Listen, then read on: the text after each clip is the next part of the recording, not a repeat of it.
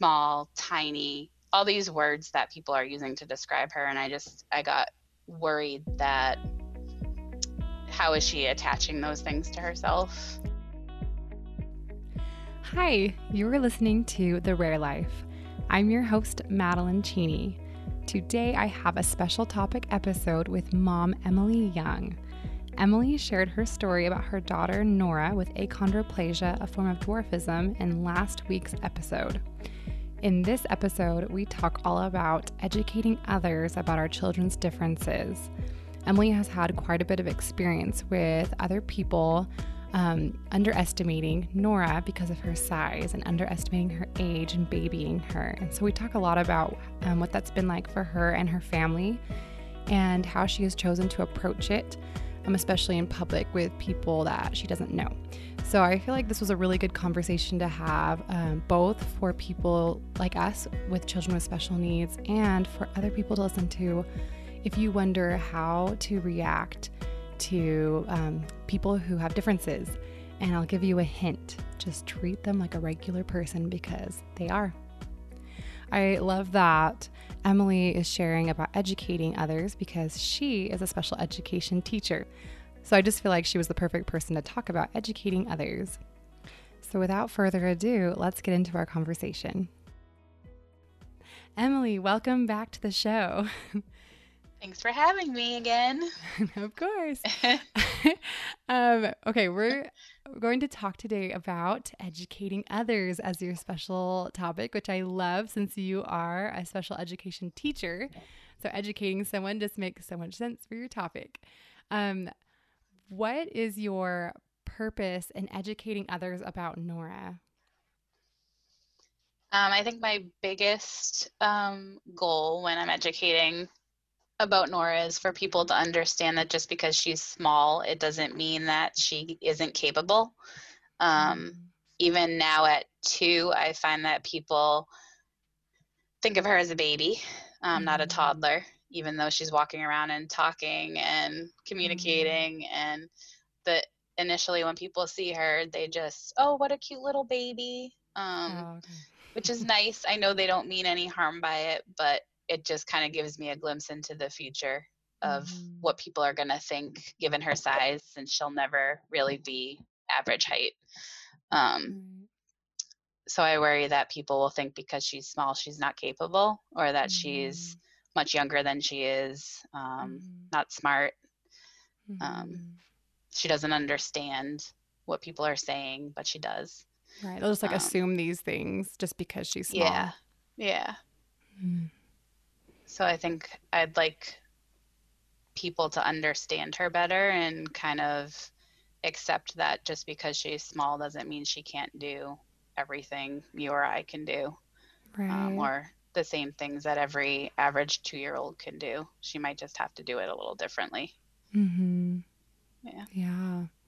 What does that look like when you are in public and someone makes a comment and you decide that you do want to educate them? What's like a common scenario with that? So I can give you an example of a time we were at the public library in town, and we had several encounters, actually, to the point where it almost became uncomfortable. And nobody was meaning any harm by it at all. But we walked in and one of the people working there had said, I think that's the tiniest human I've ever seen walk through these doors. And I know what she meant by it, but in my mama heart, I was like, oh man, that it just kind of hit me wrong. And so I kind of walked away from that one. I let that one go, which I do sometimes I don't. And then as we were leaving the same place, we were in the parking lot, and another very nice older woman just came up to us and started talking and said, well, she's so small, she's so tiny, how is she walking? And so I explained and I said, well, she has dwarfism. I said, she's a little person. I said, she's always going to be smaller than the average size person. And she just looked at me and she said, oh, okay. And that was it. And then I could have said more, and sometimes I do. But in that case, I kind of left it at that. Nora had just turned 2 at the time, and I kind of could see the wheels turning in her head. Like, she knew we were talking about her. Did she understand all the things that we were saying? Probably not. But it kind of hit me that small, tiny, all these words that people are using to describe her, and I got worried that how is she attaching those things to herself and those words. So now that she's getting older, I feel like I have to pick and choose a little more how I communicate with others about Nora, so that she can pick up on what I say and hopefully use my words to start advocating for herself. So when someone says, "Oh, what a cute baby," for her to say, "Well, I'm not a baby, I'm 2." Or kids at school, because she goes to daycare 3 times a week. You know, if kids are calling her a baby, what she can say, things like that. So it gets tricky. I mean, there's certain times I have the energy and I feel like explaining her whole story if people seem willing to listen or accepting of listening. And then there's other times that I just short and sweet and we go on with our day just to keep it as normal as possible.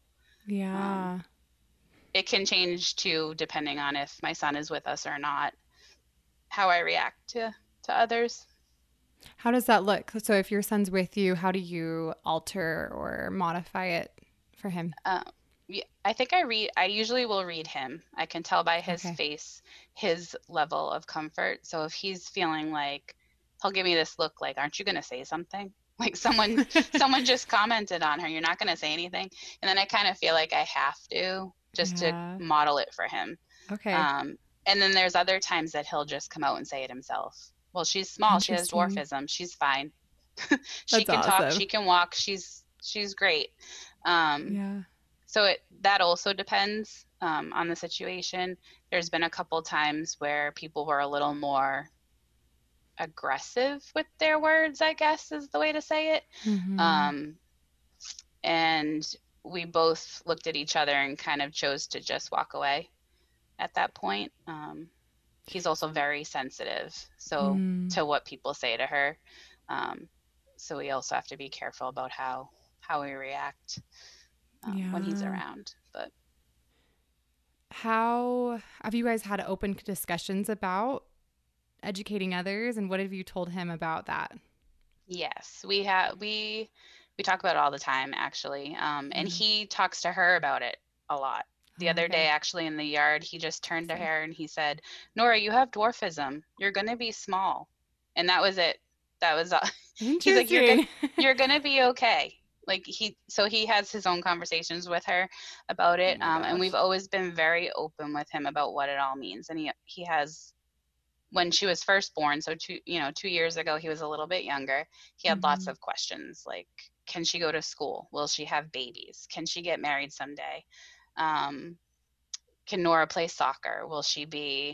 Could she be a doctor? So we talk a lot about how just because she's small doesn't mean she can't do any of the things that you can do. She might just need to do it differently or might need some help with it. So he kind of uses those phrases too with other people. And if people call her a baby, he'll say she's not a baby, she's a toddler. That's kind of his thing. Or he'll just come right out and say she's a little person, she has dwarfism, she's small. So yeah. Okay. So Emily, your blog, mylittlelove.net, you previously told me that was inspired by the lack of positive information on the internet when you first found out that she probably had that while you were pregnant with her. Can you tell me more about that? Yeah. Like I had said before, when we first found out about Nora's diagnosis or possibility of diagnosis, we did a lot of research on our own, which we definitely shouldn't. I do not recommend that. It's so I do not hard recommend Googling things. It's very hard not to. But both my husband and I spent a lot of time doing that, and not much positive information or encouraging information came out of it. it made us more scared and more worried. There wasn't a lot of information easily found from parents that had experienced what we were going through. So the blog was kind of a way for me to process everything that was going on while writing it out. But it was also, even more importantly, for other people to hopefully find honesty, our honest story, but also encouraging and positive things. So not every blog post is positive, because there are some challenges that we've had with Nora as well. But I try to be honest and encouraging at the same time, to show parents that everything will be okay, and that there's more out there than the negative statistics and a lot of the things that the doctors told us that she can't do or won't do, so that parents can have something a little bit more hopeful. So that was the main purpose. That's also how the blog was, also how we kind of spread the word about Nora. We hadn't told anyone but immediate, or I should say extended family, close family, about Nora when she was born, and a couple close friends. It wasn't something we shared with everybody at first. So the blog was kind of my way of doing that too, I guess. Oh, okay. Yeah. So did you direct people to it? Like, oh, it's in my blog, you can read about it there. Yeah. So actually, I just, my first post, I posted it on social media. So people outside of our immediate circle would know about Nora. So I wouldn't have to have that awkward conversation about it, I guess, and field a lot of questions. And I'm kind of a shy person, so this was a way to put it out there, but not have immediate feedback right away, because I was still processing it. It was only 2.5 months after she was born. So I was still trying to figure it all out myself, and in our family, we were still trying to process everything, and help Nate through it and all that. So did you receive positive feedback from that, or were some comments hurtful? How did that go? It actually went really well. I got lots of positive feedback, both about my blog writing and about Nora, and about appreciating that I was sharing and educating about her. So many people have never met someone like Nora. I'm the only mom of all my friends that have a child with achondroplasia. And before Nora, we had only bumped into one little person before we had Nora. So it's so rare that I was hoping that the blog would kind of spread awareness and acceptance, so people would understand her better. And make things easier for her down the road too.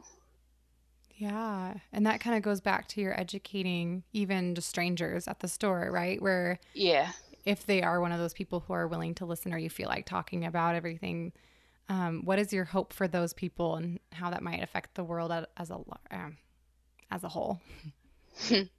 I guess my hope is that they'll just see Nora like everybody else. Like, we've encountered a few things where, people point and stare, and not at Nora specifically, but at other little people that we've become friends with. Just that people treat people with differences not always in the nicest way. And I don't want my daughter I know it's inevitable and it's going to happen, but I feel like the more people that understand and accept her and realize that her differences don't really make her that much different than us, that she'll come across less bullying or less pointing and staring, and people will just ask questions and say hi and treat her just like every other person should be treated. And I like picturing that, like, I don't know, as we do educate other people or just help them see, like, they're still like this awesome person. Just because they're different than you or your child doesn't mean that they're not amazing and have a lot to offer. I love that idea of people then maybe someone who's interacted with you and your family, and then down the road meeting another little person, or I mean any kind of, disability or difference, and be like, oh, they're like Nora. Like Right. Nora's total, like, I love Nora. They're like, she's wonderful and amazing. And so I don't know, almost like also just the shock factor is like less there, because I think honestly, that's probably the biggest struggle, is just being like, whoa, they look different. And so I don't know. I like the idea that the more interaction she has with other people and the other, I don't know, all of us, that as our children interact with the world, that they're just less like surprised to see, wow, there's someone who looks different than me. Right. There's a lot of differences in the world and variety, but I don't know. And kids, I think kids especially just say what they see. They don't have a filter, so it just comes out sometimes. And if parents can just kind of help them through that and have, help them figure out that it's not such a big deal, and the parents' reaction also matters, because the kids will feed off of that. So if you're being respectful and kind and just treating kids like Nora just like everybody else, that your kids will see that too. Right. And that, they'll just treat people kindly. It's just, yeah, I love that. That example is so powerful. I think that's even, I don't know, sometimes even as adults, I think sometimes we don't totally know how to act around someone who looks different or acts different. Yeah. It's like, I don't know, like sometimes I'm like, oh, I shouldn't stare. And I'm like, oh, but now I'm ignoring them. I don't know. But I don't know. What would you say the bottom line is for, as a guideline for showing a good example for your children? I think just if you model how you would want to be treated. I mean, if you were the one with the difference, how would you want people to react to you? It definitely can be awkward. You're not sure what to say, and you don't want to stare, you don't want to point, but if your kids have questions, I think you should talk to them about it, not just shush them and say, we're not going to talk about that. Yeah. And just kind of ignore it. I think it's really important to let them ask you questions about someone with a difference, and then just kind of process it through with them. Yeah. Just say hi, give a wave. It's, it doesn't have to be awkward.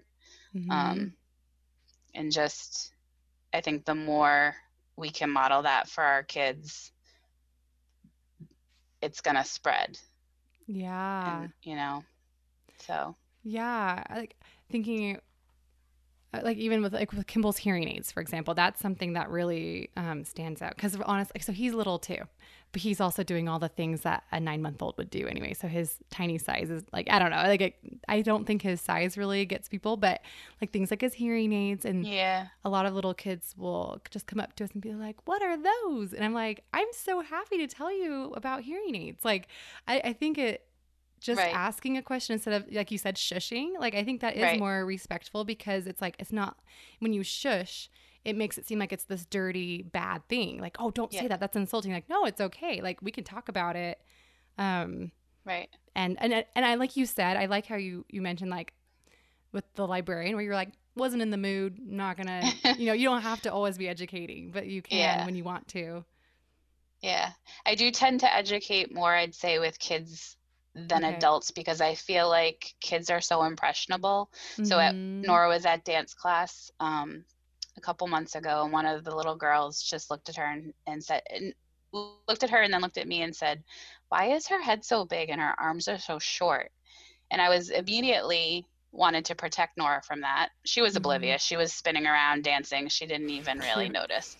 But my immediate reaction was, don't say that about her, like in my head. And then I realized, this child is only about 5 or 6 years old. This is her way of wanting to know. It wasn't a teasing situation. It was more just pure curiosity. And so I just explained to her, I said, she has dwarfism. Her bones grow differently than yours. And that was it. And she was fine with that. And she just said, oh, and they went about their business, dancing in the hallway, waiting for class. And it was fine. So I think kids, I'll definitely, if a kid asks the question, I feel like I always stop to address it because I feel like it's really important for them to understand. Yeah, I love that. And then the next time they see someone with a difference, whether it's like Nora's or not, they can remember that conversation and just remember, well, her bones grow differently, and keep it really simple. Right. Yeah. And I think that even could apply, she might even apply it to anyone that has any kind of difference, like physically or mentally, that she might just be like, oh, they're just formed differently, which is like, I feel like that's a really good explanation for a lot of different disabilities. Really quick as a side note too, so we're both members of the same Facebook group for parents of little people, which is how we met, I think. Yes. Yeah, basically, I think so. And I saw a post about a parent that was really upset because someone called her child a midget, and people were calling it the M word. And I was like, I didn't even know that was disrespectful or offensive. Can you explain a little bit about, I think I was like, I don't even know this, and I have a child who could be targeted with this. So if, I don't know, just for a public statement, can you explain how that's not the best thing to call a little child, like a little person, or yeah, can you, and honestly for me, I'm really curious. So there's actually, through that group, there's been lots of parents that before they had a child with dwarfism didn't realize that that word was hurtful. I've always disliked that word, even before Nora. But now that Nora's in our life, it means that much more to me, that we don't use that word. And that's actually something that we've taught our son too. And he's actually let other kids know that that word is just not something that's nice to say to anybody. So that word was used a long time ago, and it was seen as okay to use. But the LPA fought, the Little People of America Association, they fought really hard to get that word kind of dismissed so that it wasn't used in general language anymore. There's still a lot of like sports teams and things like that around the country that use it in their name. And a lot of schools are starting to change their names so that they're not using the word midget. Interesting. Okay. Yeah. So it's considered derogatory for little people. And from what I've learned in the past 2 years is the best way to address someone with dwarfism is just to call them by their name. That's the best way to speak about them. Yeah. But if you must, but if you must use a label or another term, little person is the next best thing. And there are some little people that don't mind being called dwarves. We don't use that in our house really, but there have been some adults that I've met that have been okay with that term. But it can be used in hurtful ways a lot of times. I don't know if you've ever seen like midget wrestling, or there's been things like midget tossing and kind of sports related entertainment that the LPA has really worked hard to kind of get that word just out of everyday use. Yeah, and that makes sense. That it's the connotation of it that's just negative. Yeah, especially the way that you use it too just means a lot. So like I said, the example I used was another mom who had their child was called that. Has that ever happened to Nora? Not yet. Okay. What is like your plan? Like, do you have like this plan of what you're going to respond with? I do have things that I would like to say, but I feel like in the moment, if that was to happen, I don't know that it would come out quite the way I have it planned. It makes me really angry to think about that time. And I really worry about, her going to school when she becomes school age and kids using that word, or, teasing her about her size and things like that. So I do have this grand plan in my head, but I'm not sure it would really play out the way I have it planned.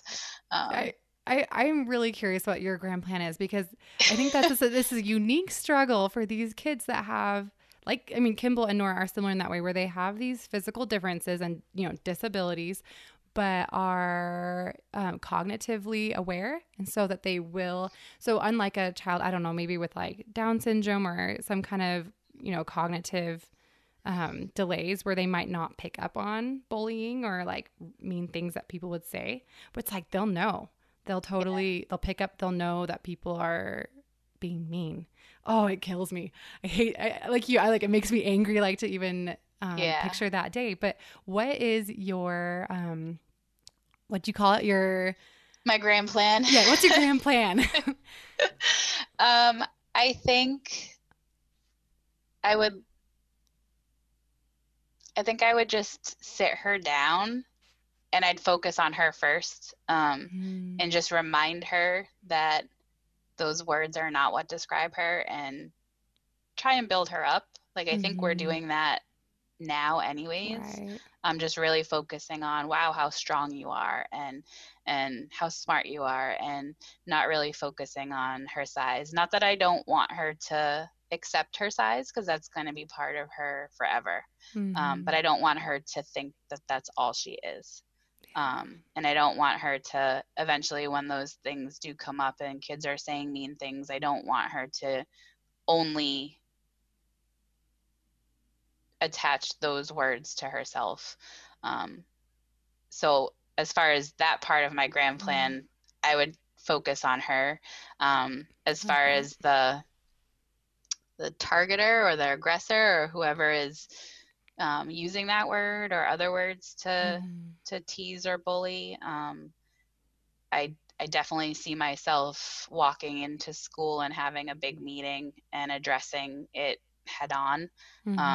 I do plan on addressing it ahead of time before something happens, and just letting her school know what's acceptable and what's not acceptable.